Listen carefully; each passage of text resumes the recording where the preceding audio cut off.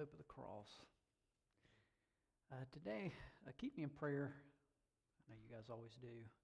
Try to speak grateful for what George had said. Sometimes even we preachers get our words mixed up. Talking about a sensitive subject for many. It has to deal with this issue of cancel culture. And I want to look at it from the scriptures. I'll kind of be different places. But for our scripture reading to start, turn with me to Matthew chapter 7, 1 through 5. I'm going to read the first two verses. So if you'll stand in God's honor. Do not judge, or you too will be judged. For in the same way you judge others, you will be judged. And with the measure you use, it will be measured to you. Let's pray.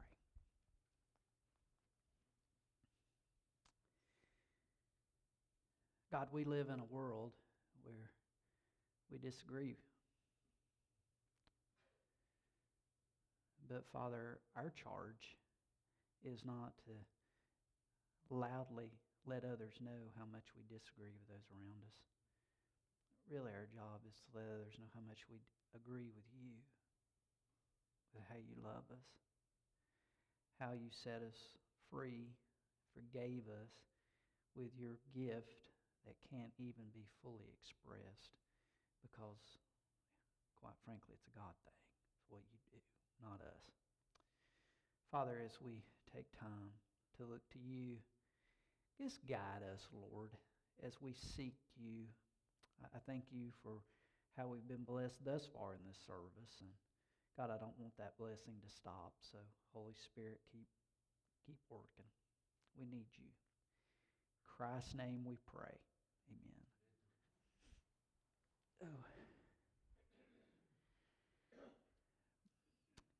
At Evergreen University in Olympia, Washington, Brett Weinstein was a professor. And they had a practice, I guess they still do, at this university where they pick a day during the school year where the black faculty and students don't show up for class. And they do it as a means to try to say we're missed because we are an important part of the school. And we want to show that by our absence. Brett, the professor there, everything changed in 2017 when they had asked the white people not to come to class that day. And Brett showed up to teach his class. And there were 50 protesters that made his life miserable afterward, and those that tried to get him fired. And he ended up suing the school for not protecting him. In the end, his voice was canceled because he came to class. And he said there should be a difference whether I voluntarily choose not to come or whether I'm forced not to come. But there were louder voices that silenced his voice. A few years ago, there was a church, you may remember by the name of Westboro Baptist Church, who were just mean in the way they presented their beliefs. They were offensive, and they were rude, and it's wrong. They canceled out voices of others. Shouldn't have done that. As we come, this text that I read, open there with me to Matthew chapter 7. Often this verse is misused, I believe. It says, do not judge or you'll be judged. So that means never judge anybody else, never question what they say. But if you go on to read the context of the scripture, that's not what it's saying at all. Let me take just a moment and go through that. You got to go down to verse 3. He says, why do you look at the speck of sawdust in your brother's eye and pay no attention to the plank in your own eye? How can you say to your brother, let me take the speck out of your eye, when all the time there is a plank in your own eye? You hypocrite, first take the plank out of your own eye, and then you will see clearly to remove the speck from your brother's eye. And so what he is talking about here is not that you should never make a judgment, but he is saying you need to be able to make a right judgment. And the way that you do that is not first looking at the other person and making a big deal out of what you disagree with them about, but is to look at yourself and to be honest and to ask questions and to really think, could I be wrong? Is there a log in my eye because I am not truly seeking God and loving my neighbor? Am I giving them a voice? Or am I not? You see, your brother still has that speck in his eye. This is still an issue. It doesn't mean there's not an issue to be dealt with. It means you got to deal with your issues first before you deal with the other issues. And what we're facing in the culture today, you hear it all the time. The country is split 50-50, right down the middle. People who disagree with one another. And, guys, it's just amazing. In my generation, when I grew up as a kid, it said, if you want to be a good citizen, you don't talk about politics and you don't talk about sex. He says, now it's just the opposite. If you want to be a good citizen, you have to talk about those things. And religion, you have to talk about those things. Man, how things have flip-flopped. And it seems like you have to make your position known so boldly that there's no room for the other side to be heard. And that's caused a lot of pain. Matter of fact, here's from the Webster definition, Webster Dictionary of Cancel Culture. It says, the practice or tendency of engaging in mass canceling as a way of expressing disapproval and exerting social pressure. As I thought about graduates today, and I thought about the world that we have now and the world that these ladies are stepping into, seeking to be faithful to God, there's a lot of fear out there. Hey, if I stand up in my position for God, there's some other people who really do not like that. And they can be really mean. And I'm afraid, because let's face it, we want to be liked. We want to be loved. And that means a lot to us. And so it frightens us. It scares us. And it used to be, I guess it still is, I heard that number one thing people are afraid of is standing in front of people and speaking. Of course, it seemed like lately I heard for some it's getting a shot. Man, that's tough in this era we're in now. Got a lot of shots going on, people getting shots. But the reason people are scared is why? Man, we're afraid I'm going to say something really stupid and I might make you mad because I say something really dumb. But if you think about that, what's the real basis of that? The real basis of that is me. And don't get me wrong, you want to be careful and you don't want to say anything stupid. You don't want to hurt other people's feelings. But the emphasis should not really be, I'm worried about what I'm going to say. But what I should really be worried about is, how can I love my neighbor? How can I love my God? It says in 1 Peter 3:15 to set apart our hearts in Christ Jesus. Always be prepared to give an answer for the hope you have, but do this with gentleness and respect. You see, there's fear, and many have a choice in the cancel culture. You live in fear. I might say the wrong thing. Or, I'm so mad at that other person for what they said, I'm not going to listen to them. I want to cut them out of my life. They shouldn't have a voice. And quite honestly, neither one of those are right for a Christian. Neither of those is a way for us to respond. We're to respond with gentleness and respect. That's the choices that we have. Jesus said this in John 7, verse 24. Stop judging by mere appearances and make a right judgment. So often what happens is we judge by mere appearances. We hear something and we immediately jump on it.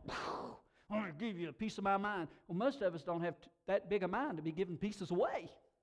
Maybe nothing left. We are called to make a right judgment. We are called to get that log out of the eye, regardless of the splinter in the other person's eye. And there have been 3 storms that have converged to place us where we are now, I believe. The first one is a mental health epidemic.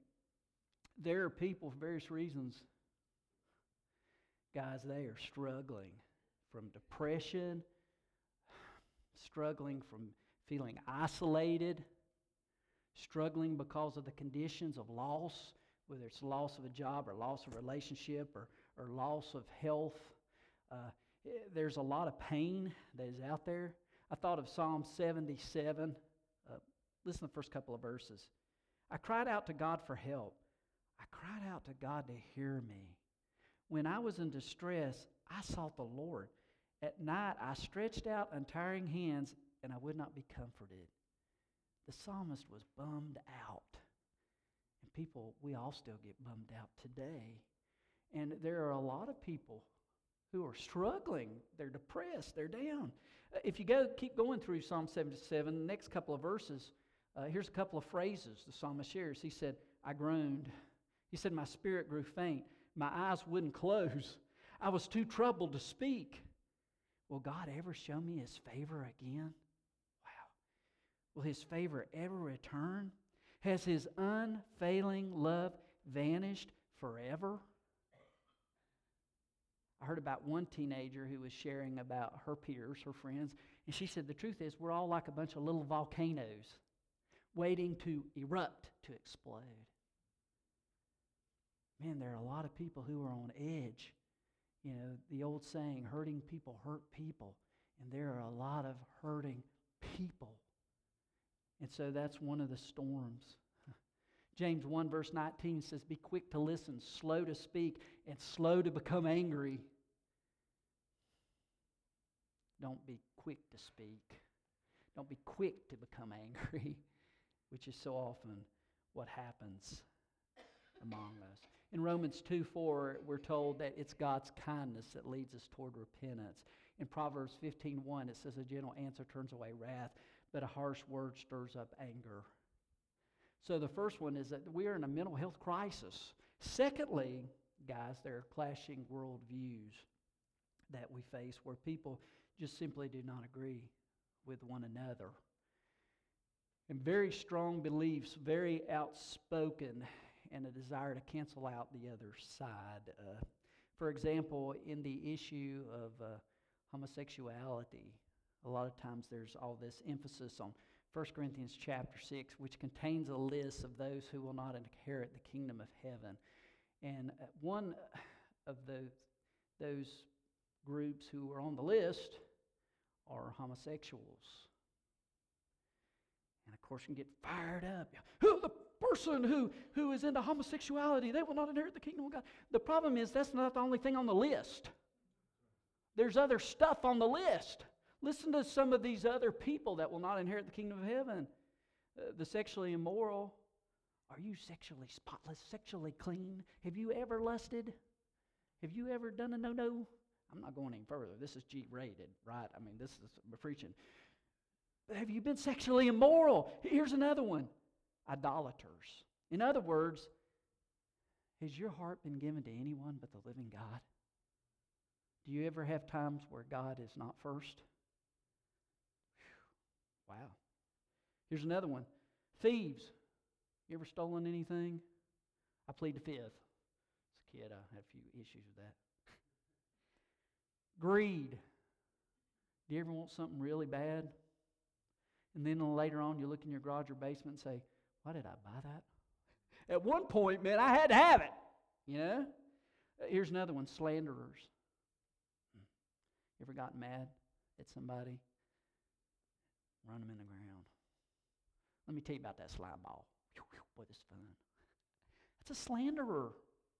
God says the slanderers will not enter the kingdom of heaven. Here's another one. Drunkards. Hey, you ever had a trouble with drinking or some other kind of drug? Some addiction to a drug? Swindlers. Ever rip somebody off?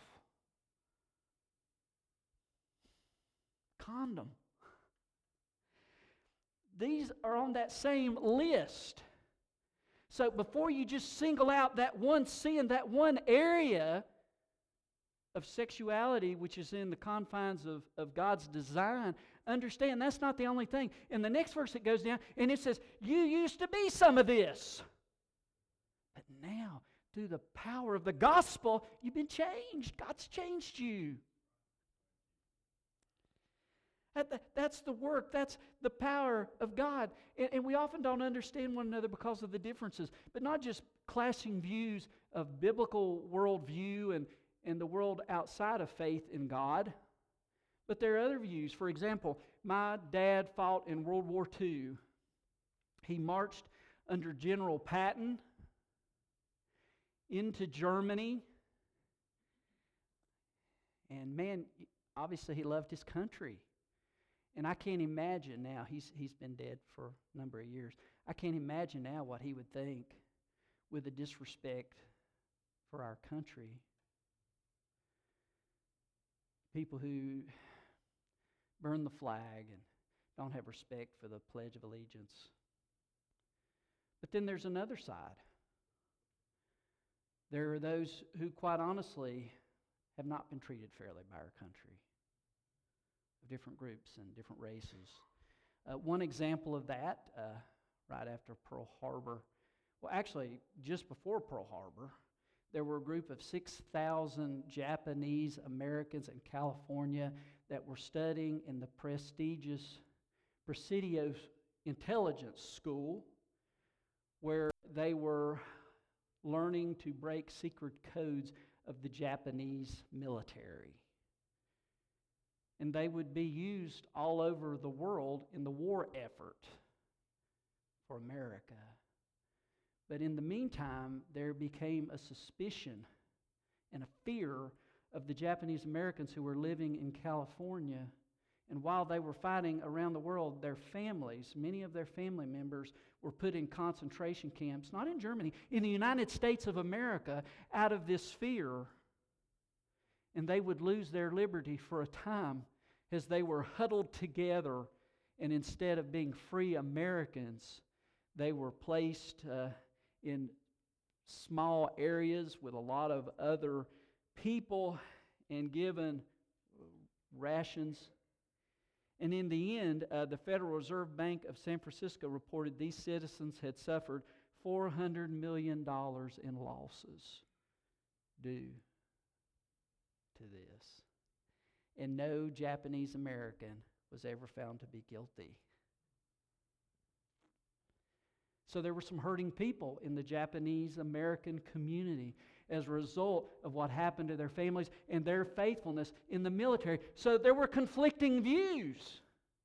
There were things that were not understood on both sides. And so there are people that are upset and people that want to fight and people that don't seek common ground. But if we are to be people of the gospel, we are to be people who care about people and people who are willing to listen. Because maybe, just maybe, there's something I don't understand or something I don't know. And guys, I need to find out.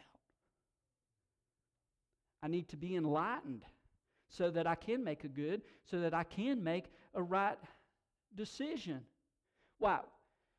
Why has this stuff happened? Well, a number of reasons. Of course, another big reason is social media. Man, people get on social media and they just assassinate one another on both sides. There's hatefulness, there's meanness. And guys, in the church, if we're really divided as a nation 50-50, God forbid, I don't want the church to be 50-50. I don't want Kingsway Baptist Church, well, we'll sit over here, and we'll sit over here, and we won't get along, and we'll fight. No, that's not the gospel. The gospel says that He has taken sinners, and He has redeemed us. He has bought us back so that we no longer act like that, but that we really listen to one another, and we seek to love one another. And we understand that, guys, we're broken, and we're seeking to follow the one who can mend our hearts and turn it around for us. So how does this occur? Well, one of the ways is through obedience. In the book of Acts, chapter 2, we find that the Spirit of God falls.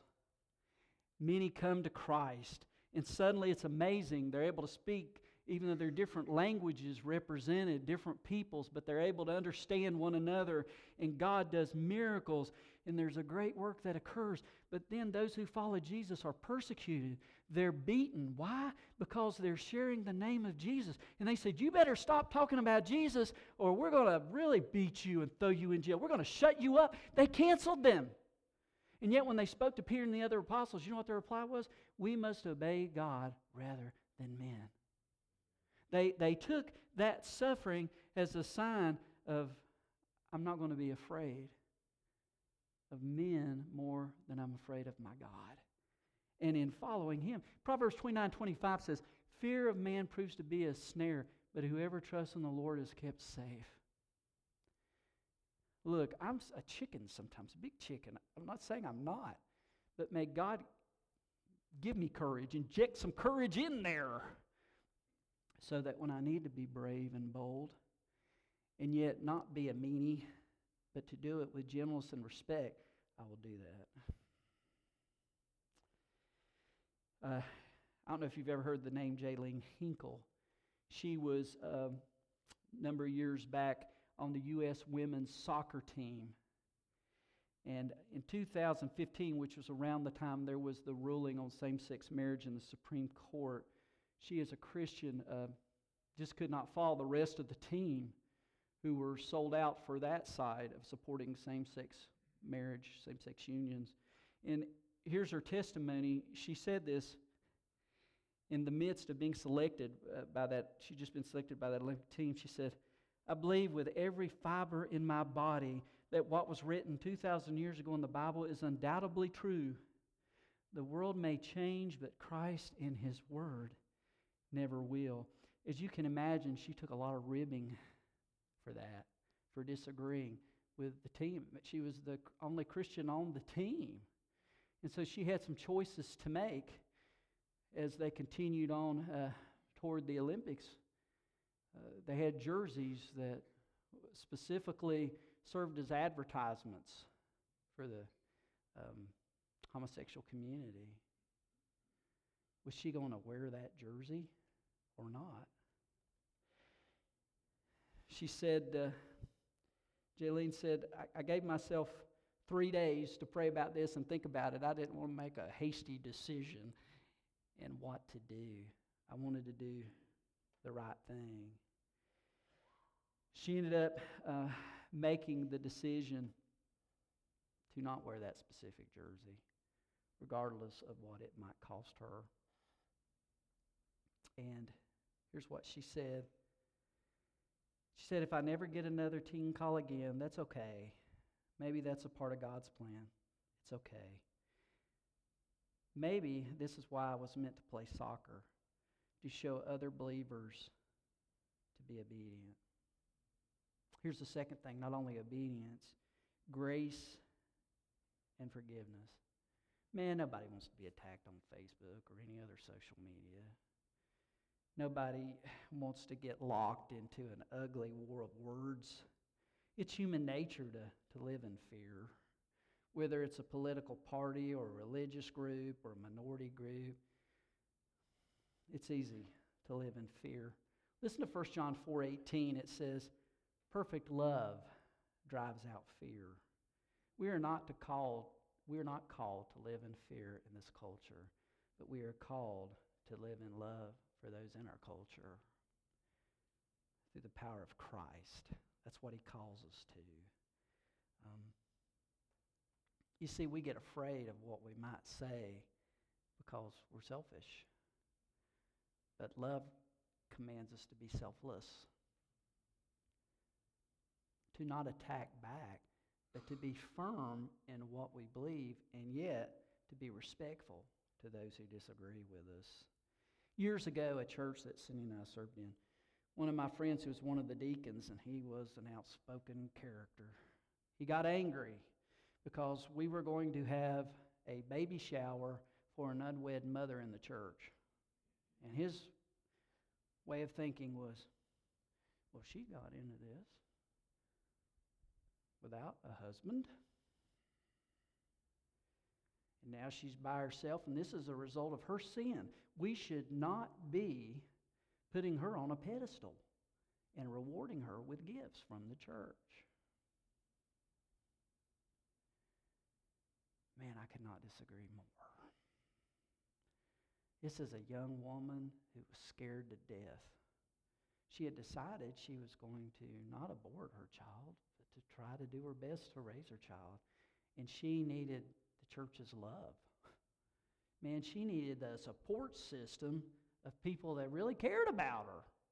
So I think the worst thing we could have done was to say, you shouldn't have done that, and we will not put up with people like you around. Look, at one point, we were all screwed up.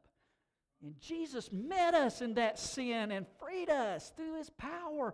And you can't treat people like that. In Luke chapter 7, we meet a woman, and I love this in one of the translations. She is described as a woman of the city. Woman of the city. And as a sinner, and she comes to Jesus. You guys know the story. Well, turn with me to Luke chapter 7. I know we don't. Good grief, we are out of time. I'll try to get along here. But if you turn to Luke chapter 7, you meet this lady, verse 36, and it tells us her response to Jesus. I'm going to start at verse 37 of Luke 7. When a woman who had lived a sinful life in that town learned Jesus was eating at the Pharisee's house, she brought an alabaster jar of perfume, and as she stood behind him at his feet weeping, she began to wet his feet with her tears. Then she wiped them with her hair, kissed them, and poured perfume on them. When the Pharisee who had invited him saw all this, he said to himself, if this man were a prophet, he would know who is touching him and what kind of woman she is. She's a sinner. Jesus answered him. Jesus can read our thoughts. He's God. Simon, I have something to tell you. Tell me, teacher.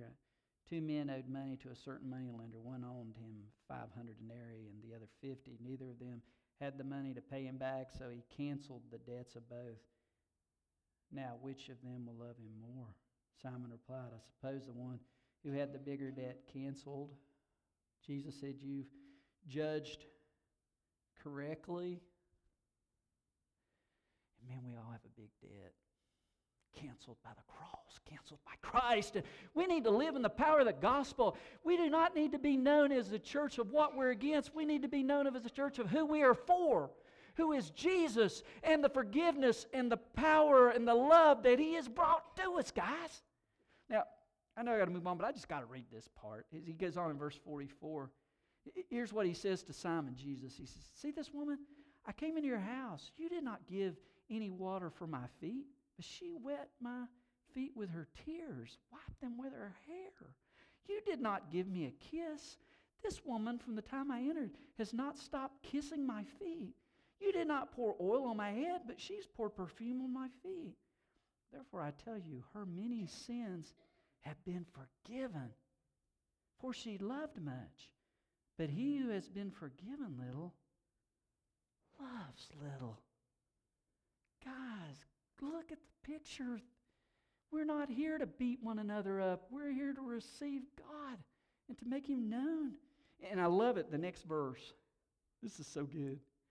He's been talking to Simon, letting him, Then he looks at the woman, eye to eye, and he says, your sins have been forgiven.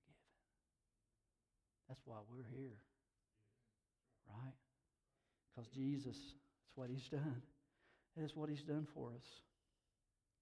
That's what He's done. And then the third one, then I'm done. Wisdom. Remember Daniel, as a young guy, he's confronted. He's supposed to eat all this food that'll clog up your arteries and take years off your life in 1 week, probably. They're eating all this fancy food, but for Daniel, it was a matter of following God, because there was a strict diet. There was a strict diet of what he was supposed to eat, and it was to honor God. It wasn't for health reasons, but he was pretty wise.